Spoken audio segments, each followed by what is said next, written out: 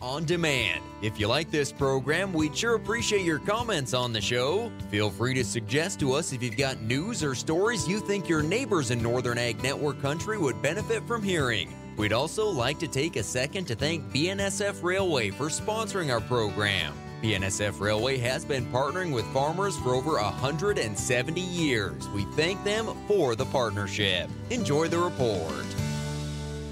Hello everyone, Andy Schwab here from the Northern Ag Network with today's Montana News in Agriculture. As you may have heard, some of the biggest news yesterday was the announcement from American Crystal Sugar Company that they're going to start to close operations at the Sydney Sugars sugar beet factory in Sydney. They say due to an ongoing insufficient supply of sugar beets from local growers, it's become financially unsustainable to continue operating the nearly 100-year-old business. As you may recall, in October 2002, American Crystal Sugar Company, headquartered in Moorhead, Minnesota, purchased Holly Sugar Company factory from Imperial Sugar Company and named it Sydney Sugars Incorporated. The factory has typically employed a total of 300 employees, and American Crystal Sugar did say growers will receive all the final payments in November of this year. The announcement certainly has garnished a lot of attention, and Montana's Senator Steve Daines did say that he was disappointed to hear the closure and noted how important ag is to Montana and hopes to see the closure will not become permanent. U.S. Representative of Eastern Montana, Mr. Matt Rosendale, also commented on it, saying he was highly disappointed at hearing of American Crystal's decision and added the factory and sugar beet industry has been a large part of Sydney and the surrounding communities for over 100 years. We need to take a quick break, but when we come back, we're going to hear from one of the producers that used to produce for them for over 90 years and hear why his family pulled out last year.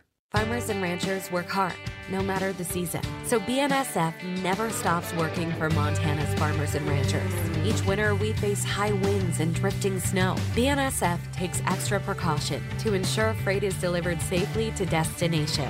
We prepare for every storm with equipment positioning, people, and resource coverage.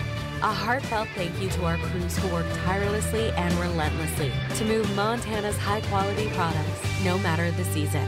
This is BNSF.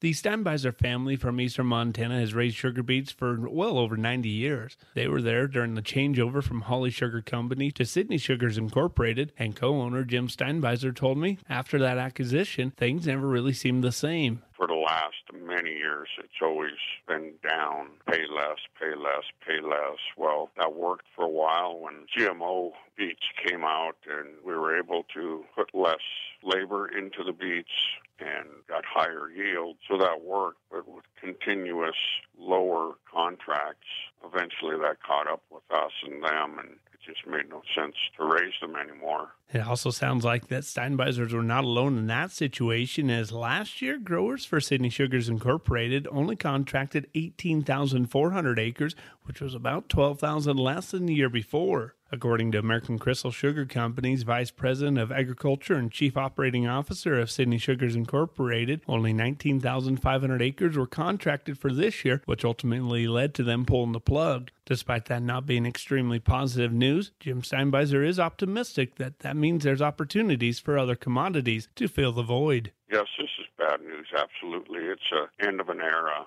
But with that, it brings new opportunities, and I think we have a bright future. Just don't know exactly what it'll look like yet. Well, that's all the time we have for today's program, but if you want to find the full story, head over to northernag.net. From the Northern Ag Network, I'm Andy Schwab.